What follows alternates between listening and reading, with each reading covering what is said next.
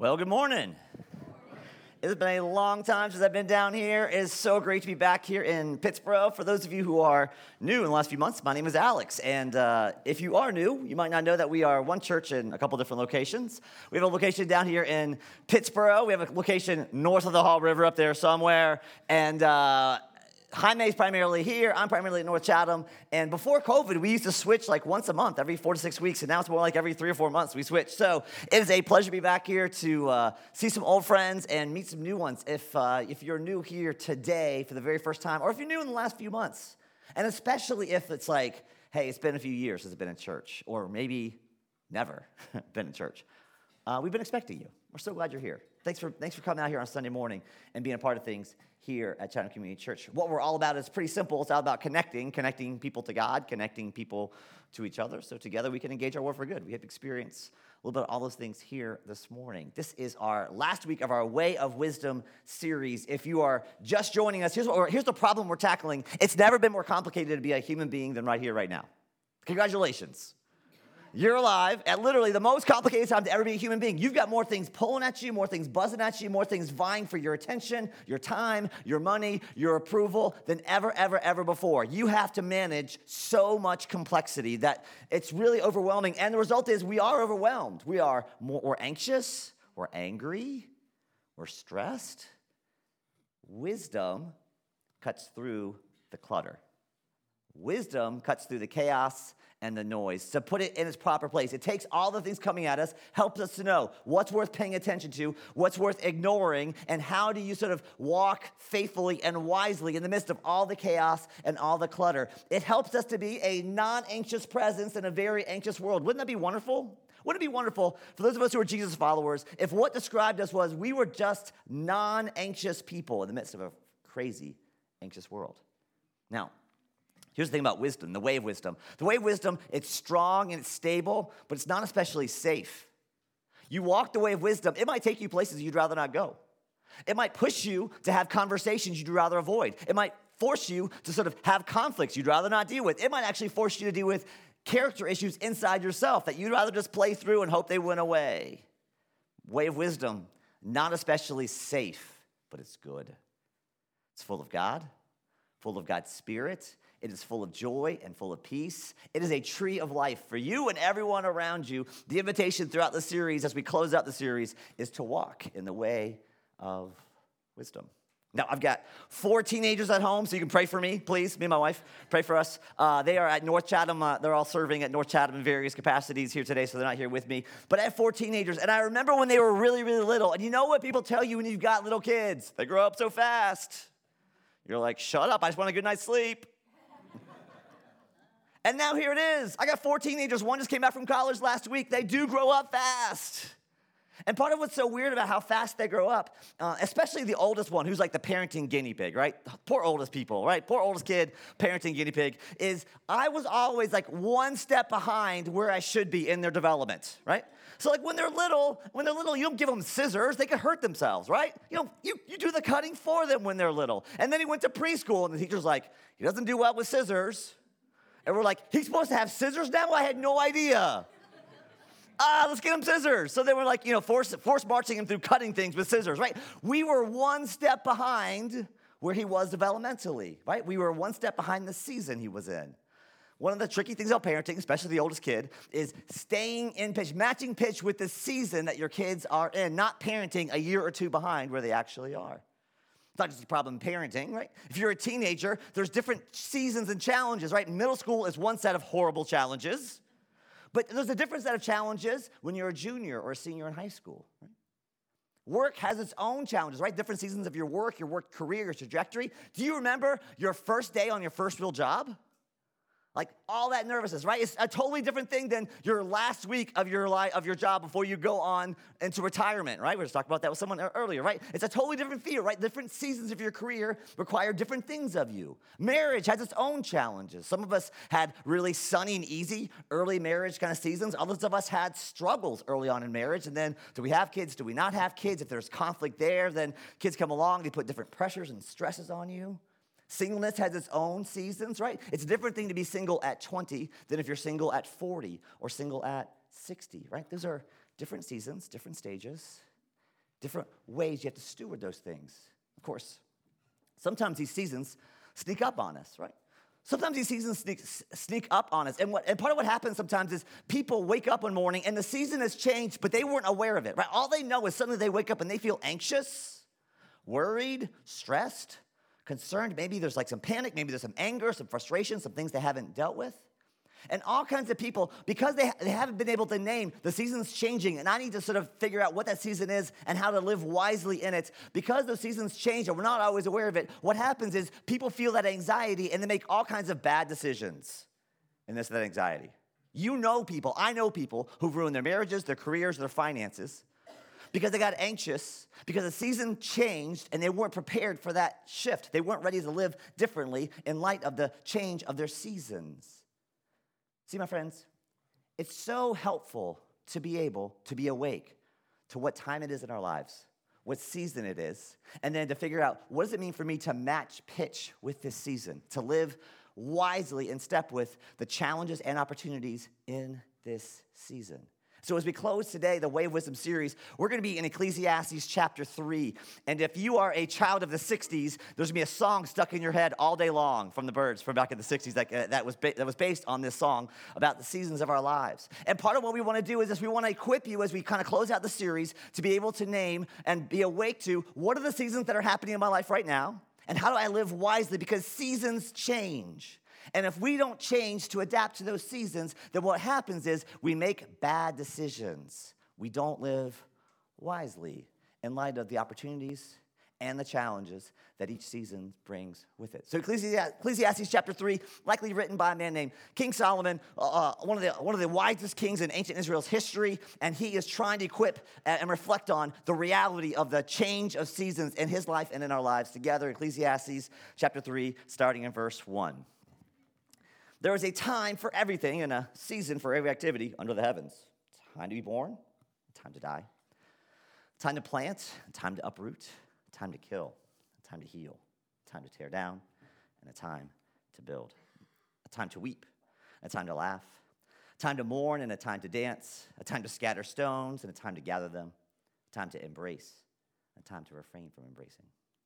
There's a time to search and a time to give up, a time to keep and a time to throw away, a time to tear and a time to mend, a time to be silent and a time to speak, a time to love and a time to peace, a time for war and a time for peace. Sorry, a time to hate and a time for war and a time for peace. Well, back in the glory days of the 1990s with high tops and hair fades and and Vanilla Ice, all kinds of good things happening in the 90s. And Michael Jordan was also going in a great run with his Chicago Bulls, right? They won championship after championship after championship. Michael Jordan, where did he go to college again? What basketball team did he play for in college? I don't quite remember. Yeah, I was Carolina, wasn't it? Oh, that's wonderful. Okay, so they started winning championship after championship, right? So cameras just start following them everywhere. And one of the things that that the cameras picked up on is they always did, at least for a long period of time, they did the very same pregame cheer, right? Right before the tip-off, they get in the huddle, and Michael Jordan would call out, "What time is it?" And the whole team would shout, "Game time." Oh, that's how they did it, right? Now, here's the question. Was that a surprise to anyone in that huddle? Was anyone unaware that it was game time, other than Dennis Rodman, who's kind of a character? He probably wasn't aware sometimes. Right, but here's the thing. Everyone knew it was game time, but it was still important that they all name it was game time, right? Because game time's a different kind of time. It's different than practice time. It's different than time off. Naming the time helps you to lock in. Game time required a different level of focus and intensity. And it was time to lock in because it was game time. Different times require different types of focus, different types of ways to inhabit that time for you to live wisely, to flourish, to do well. Solomon here gives us a menu of options for what kind of times we might experience. And notice how he pairs these opposites together. There's a time for all these things, right? There's a time to be born, time to die, plant and uproot, kill, heal, tear down and build, weep, laugh, mourn and dance. And there's more he lists, right? Now, some of these are inevitable seasons, right, that we don't choose, like time to be born. None of you picked that time, right? It just happened to you. That's just how it happens. Some of them are seasons that we have to choose. If it's time to build, you have to still decide to build, right? That's a choice you have to make. If it's time to give up, you're the one that has to choose to give up. And then some of them are sort of things that just sort of happen to us almost automatically, right? Weeping or laughing or dancing or celebrating. These are emotional responses to the realities that we face along the way. All these different menus, all these different experiences that we have. And Solomon doesn't cover every possibility, right? He covers most of them, right? Gives us kind of a menu of things. But at the end of it, here's the question. He looks at you, looks at me, and says to you, what time is it? What time is it in your life? What time is it? What season are you in? Can you name it? Do you know it? Are you awake to it? Because different times require different ways of inhabiting that time for you to flourish, live wisely, and live well.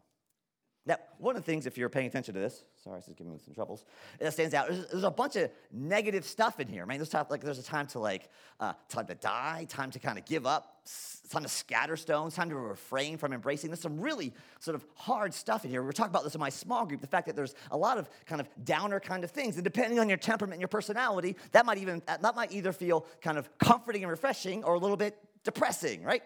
Some of you might know someone who's a relentless optimist. Any of you know a relentless optimist? Any of you sitting next to him or her right now? Any of you that person, right? Now, I love relentless optimists. I am one of you. But one of the problems with us relentless optimists is sometimes we don't deal with the hard stuff so well, do we?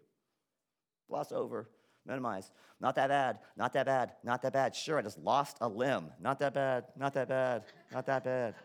Sure, my business is falling apart. My children are going off the rails. Everything's horrible. Not that bad, not that bad. Not that bad, right? Here's the deal. Optimists, and I'm one of you, we can gloss over the hard stuff because we don't want to deal with the hard stuff. Now, on the other end of the spectrum are relentless pessimists. Pessimists never like to be called pessimists. They prefer to be called realists.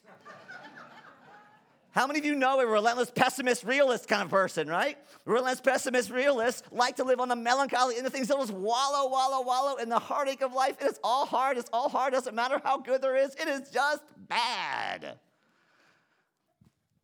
And sometimes they miss the beauty and the joy and the laughter in life because they're so rooted in things are horrible all the time. It's way easier as a human being to cling to everything's always good or everything's always bad. And what Jesus does is refuses to live on either end, right? He's just a totally healthy human being where he integrates all the seasons because every season is what it means to be human. There's a time to laugh and a time to weep. It's time to dance and a time to mourn. There's a time to search and a time to give up, right? Jesus experiences the full range of what it means to be human. That's what it means to be human, is to embrace all the ups and downs of life and actually be willing to experience them and be awake. You're not glossing over, ignoring, or pretending about anything, right? Jesus got accused of being a partier by the Pharisees. He had too much fun, right? The Pharisees accused him of being a partier. And then he goes to the tomb of his best friend, one of his best friends. He weeps there. Even though he's going to raise him from the dead, he still weeps, right? Celebration. Weeping. It's all part of what it means to be human. Solomon maps out these things, right? The good and the bad. And he invites us to ask the question, what time is it in your life? Now, game time for the Chicago Bulls, that was easy, right? The clock was ticking down for the tip-off. There were buzzers. There was a jump ball. It was clear when the game began and when the game ended, right? It was so scripted. It was so clear. Normal life isn't like that, right? Seasons change and shift, and you're not always aware of it. You're not always awake to it. And so I want to give you a few questions, some prayers that you can pray, some easy prompts that will help you to try to be awake to what time is it in your life. And here's the three questions. I'm going to give you some things you can pray, right? What time is it in my life? What does this time require of me? And what might need for me to change? What might need to change in me for me to habit this season wisely? Because every season has got opportunities, threats, challenges, that if you can name them, you can be prepared to live in them and steward them wisely.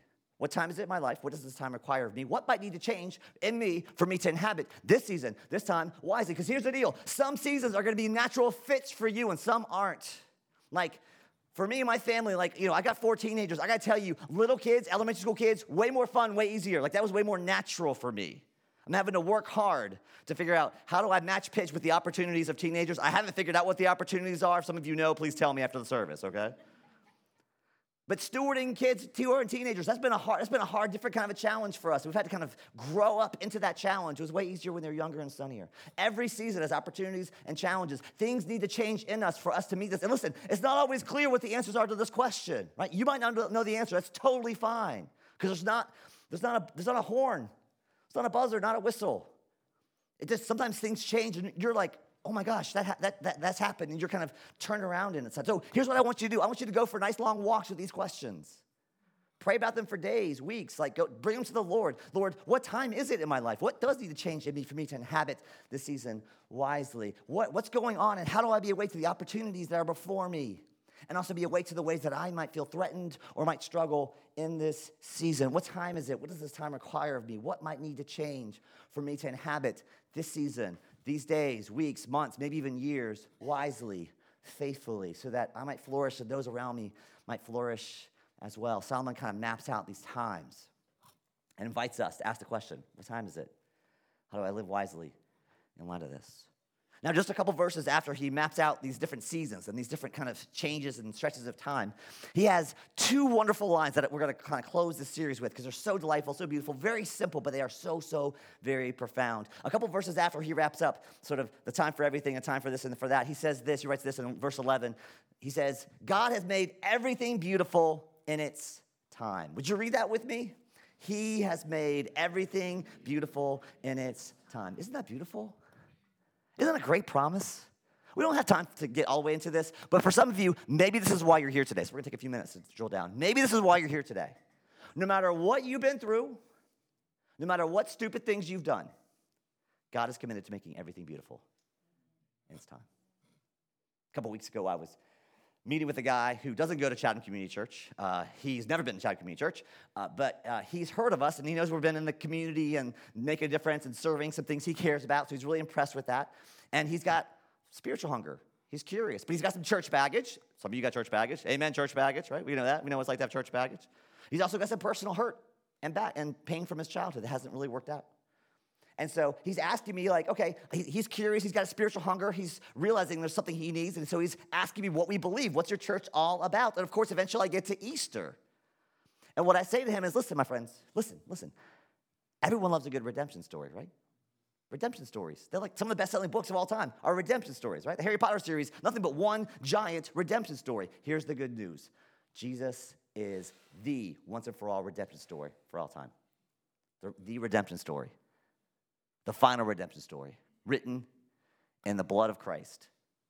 And what he is committed to do is he has laid down his life to redeem the world. He has been raised from the dead by God the Father so that he will one day make everything beautiful in his time. Isn't that great news? Great news. One day, all things will be made new. My friends, if you're here this morning, you got a limp. There's stuff going on in your life. It's not right. It's not good. It's hard, frustrating, difficult. Your marriage is in a hard spot. Job stuff's in a hard spot. Financially, you're in a hard spot. There's baggage and pain from your family, extended family, from your childhood, stuff you haven't dealt with. I've got really good news for you. God is radically committed to making every single thing beautiful in its time. That's good news for you and for me. It's also really good news for your neighbor who doesn't care about God. It's also really good news for the family member who doesn't care about God. That God's so committed to making everything beautiful in its time is the story of redemption that Jesus has written in his blood to redeem and make all things new one day. Now, here's the thing. God's timing is never quite my timing. I'm always in a much bigger rush than God is, right? Now, I'm sure you all are much more spiritual than I am. You're probably way more patient than I am. You all talk much slower than I do, I'm sure. So God's timing is not my timing, right? And so sometimes what I have to do is I have to pray this prayer. God, I believe that you want to make everything beautiful in its time, and I'm frustrated you're not doing it quickly enough, but I'm going to surrender that, right? I'm going to trust that you're good and that you're committed to making things beautiful. I'm going to walk in that way. And ultimately, this promise won't be fulfilled until Jesus returns. And he sings out over all creation, behold, I'm making everything new. Behold, I'm making everything new. One day, all shall be well. Jesus is Lord. He is coming back to make all things beautiful in his time for you and for me. And he invites the whole world, everyone to his grand redemption story. Your neighbors, your friends, your family members. Come and see the great redemption story, the great redemption of every broken thing that will one day be made new. And my friends, I want us to have our hearts that break for our neighbors and family members and friends who don't know the story. I want our hearts to be hungry to see them knowing the great Redeemer and the great redemption story and the promise of the God who says, I will make you beautiful. So I want to invite us, I want to challenge us this summer. Will you be praying for the neighbors that don't know this redemption story? Will you be praying for them? Will you be thinking about them? Will you be looking for opportunities to share your story? I know your story's not perfect. I know my story's not perfect. It's okay. God's writing a redemption story. He's already doing the first fruits of it in your life. Can you be on the lookout for who has God put in my life that I might invite to his beauty-making redemption story? What friends, what family members can I invite into God's redemption story? That's like, I'm praying for you. That's like, let me share my story. That's like, let me invite you to my church community. We're working this out as best we possibly can. Can you be awake to who God's put in your life that he might write his redemption story in their life? And you have a big part in that, to be the person who helps them to know that story, come awake and alive to that story. My friends, I got really good news for you. God is committed to making you beautiful in his time. And so I want to give you a little prayer, a little beauty-making prayer, because some of us are coming in this morning and like, man, I got so much brokenness, so much pain. Here's an invitation. Here's a simple prayer you might pray. God, I believe your promise that you'll make blank beautiful in your time. And I want to put you whatever blank you need to in there. You're committed to making my marriage beautiful in its time, my kids, my job situation, my financial situation, my home, my extended family drama. Some of you, no one has extended family drama in here, right? No, never. God, I believe and trust that you're committed to making whatever it is that's like weighing in on you today, whatever you're holding today, beautiful in your time. I'm praying that you fulfill that promise in Jesus' name. Now, as you pray that prayer, that's also a surrender prayer, right? Again, my timing, not always God's timing. So are you willing to pray this prayer of like, God, would you make this beautiful? But I'm trusting it's going to be in your time. But in Jesus' name, I'm claiming this promise and asking you to fulfill it. Now remember, as you're praying this prayer, here's the last word on this, that the best gift God can give you is the gift of himself. The thing that God is most radically committed to making beautiful is not things out there, it's you. And so what he wants to do is pour his beauty-making Holy Spirit into your heart, into your mind, into your spirit, that you might be a beautiful thing, a beautiful person, that you might be strong and courageous, full of God's wisdom, full of God's light, full of God's love. The greatest gift God could give you is the gift of himself, making you the man or woman God designed you to be, intended you to be in the very beginning. So as we pray for God to make things beautiful around us, we also are open to him making us beautiful within us. And we surrender and submit our timing, our days. We open ourselves to his spirit. Say, God, if you want to make me beautiful in the process, that would be awesome.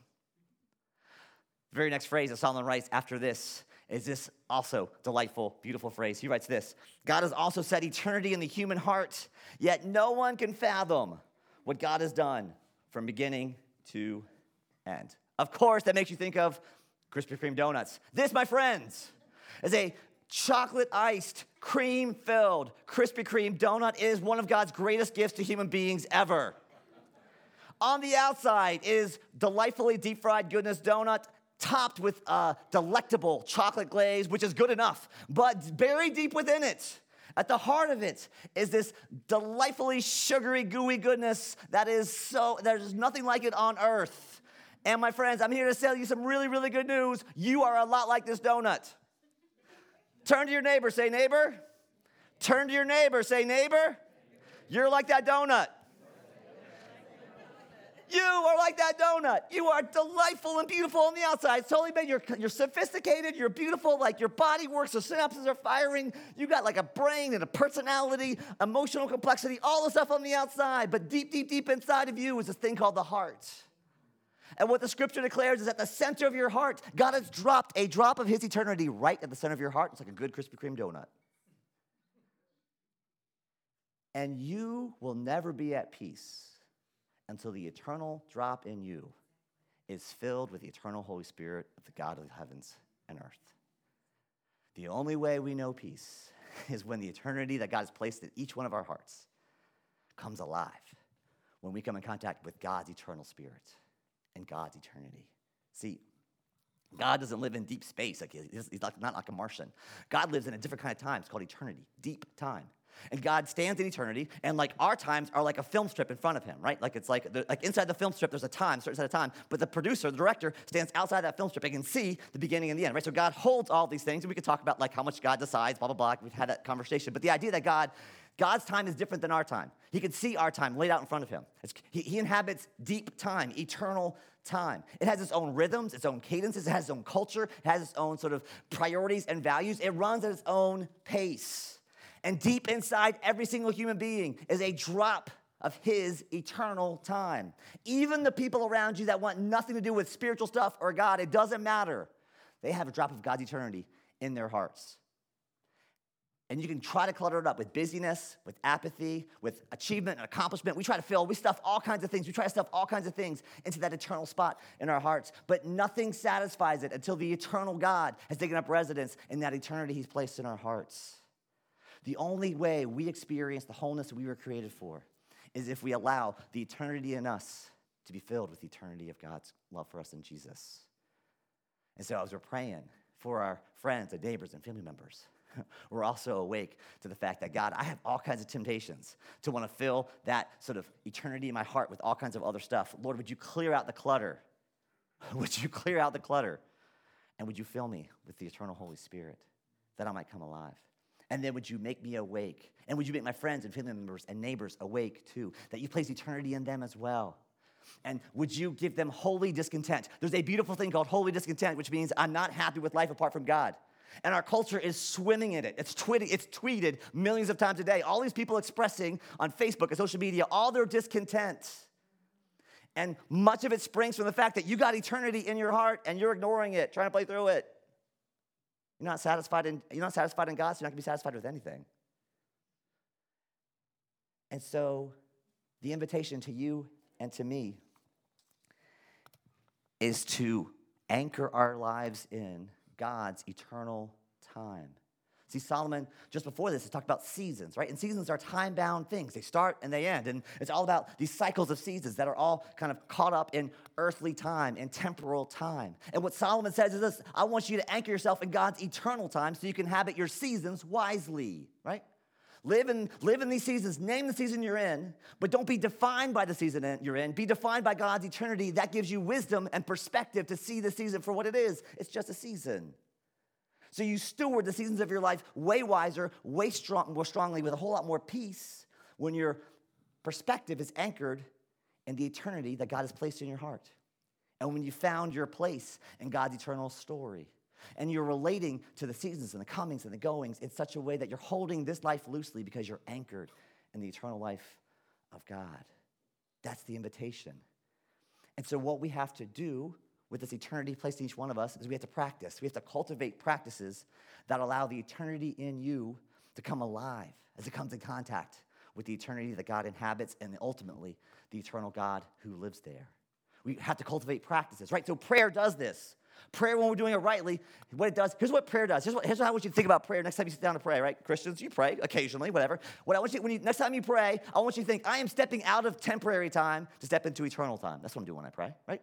I'm unhooking from the crazy busy life. I'm unhooking from my to-do list. I'm unhooking from the demands that clamor for me and cry out for my attention. I'm unhooking from temporal time when I pray to hook into eternal time when I pray. And what I'm doing when you're praying and you're interceding especially, you're acting like as a conduit between God's eternal resources and the problems and opportunities right in front of you, right? What you're doing is you're straddling temporary time and eternal time with that drop of eternity in your heart being opened up to all the resources of heaven. God, would you make me a funnel for your grace, your love, your power, your mercy to pour from eternity into my family, into my job, into my work situation, in my marriage? Would you make me a funnel? I want to hook into your eternity. And I want sort of all those resources to be poured out into this place right here, right now, in this season. Would you help me to steward this season wisely as I anchor myself in the eternity of who God is and who he's making me to be? Beautiful.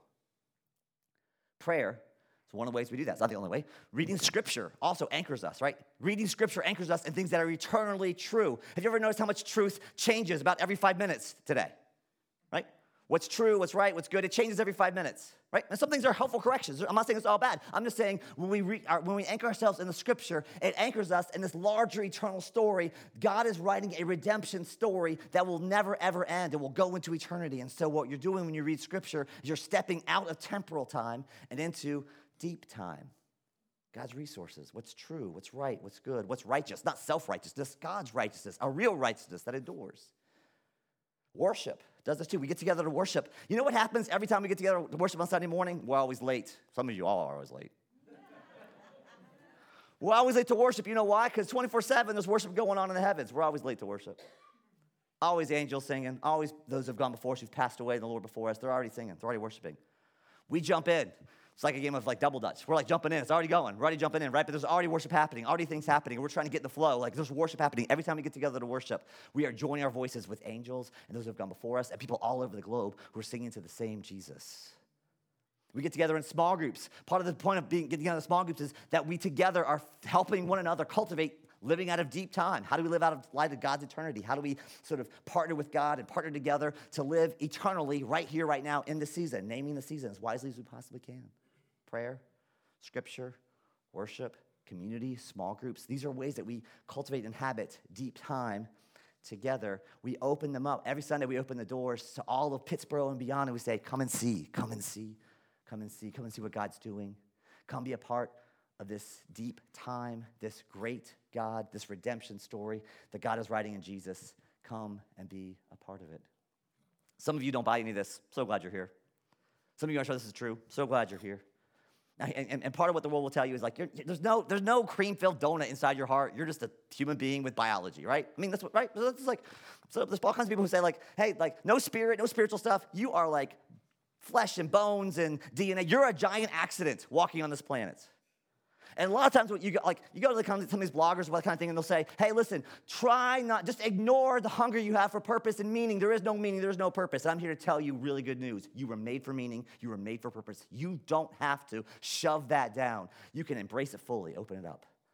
God hardwired you up for meaning and for purpose because you were made for meaning and for purpose. You were made to be a part of his eternal redemption story. Step into that story. Take a step, take a step, take a step. Play through the atheists, play through the people who just say, you're just matter, it's all that matters, it doesn't matter. Just step into the story and see what God might do, how it might awaken something in you that other people just want you to press down and ignore. Don't press it down. You're made for it. Step into it. Other people will say, hey, okay, sure, maybe there's a little bit of jelly inside of you, maybe a little bit of cream filled inside of you, but it doesn't matter what spirituality, just find whatever works for you. We're here to declare that there is one human being who God raised from the dead. His name is Jesus. No one else even makes that claim.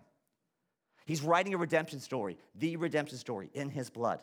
He is King of Kings and Lord of Lords. And so we invite you. We bless our neighbors. We want to love everybody. We're not like out to get anybody at all. But we are going to stand firm on Jesus is Lord and there is no other.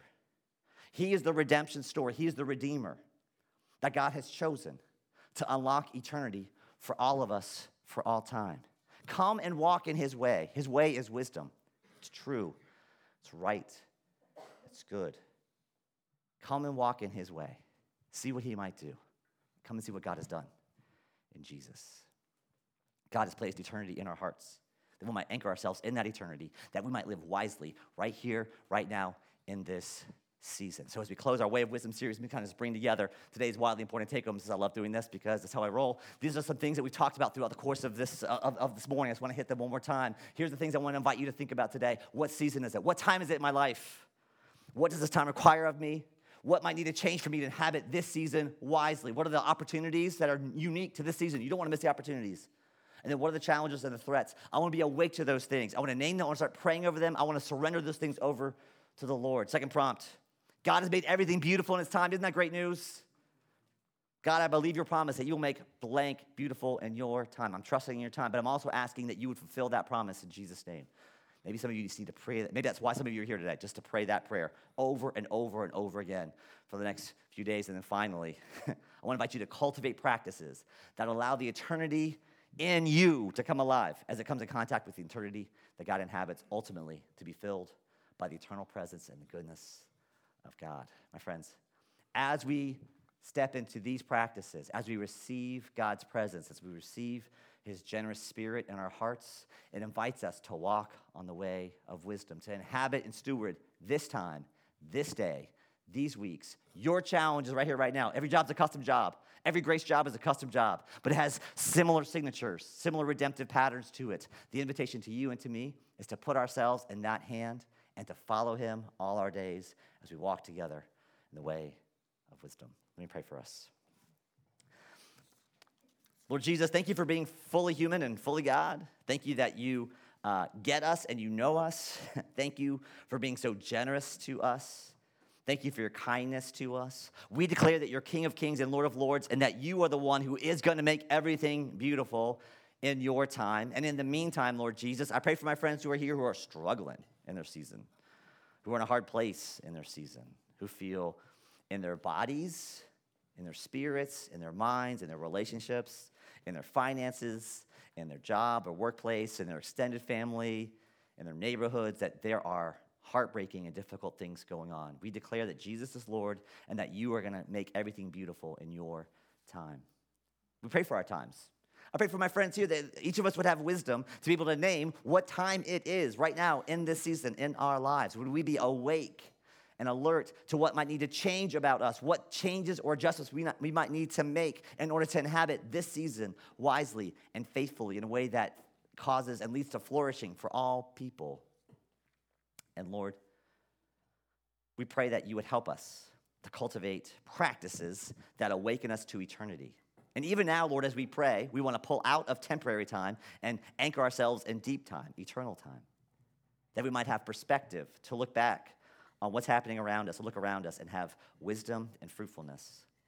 Lord, for my friends who are here who aren't sure they believe any of this, thank you so much for putting that little drop of eternity in every single heart. Would we come alive and awake as we enter into the great story of Jesus, that redemption story that you are writing? Lord, would you write that redemption story here? Already in this room, there are all kinds of redemption stories. Bless the Lord. Thank you for the redemption stories you've already written. And we pray, Lord Jesus, for the redemption stories yet to be written here in this room. And then, Lord, we also want to pray for Pittsboro. We pray a blessing over Pittsboro. We pray a blessing of redemption over every single one of our neighbors, over every single person who inhabits any part of Pittsboro. They've been here for generations, or they just got here 5 minutes ago. We want to bless them with the great redemption story that God is writing in Jesus. And so, Lord Jesus, would this community be a light to Pittsboro, singing out the good news. Behold, God is making everything beautiful in his time. Come and see, come and see, come and see the beauty-making God, the redeeming God. Come and be a part of what God is doing in our community right here, right now. It's not perfect, but it's beautiful. Thank you, Lord Jesus, for making everything beautiful in your time, including us and including all of Pittsboro. We want to bless Pittsboro, be a part of Chatham County, your kingdom coming, your will being done on earth, right here in Chatham County, right here in our backyard, as it is in heaven. We bless you and we praise you, King of Kings, Lord of Lords, for all eternity. Give us the courage and strength to walk the way of wisdom. We ask in your strong and mighty name. Amen, amen, amen. Let's stand as we sing our last song together.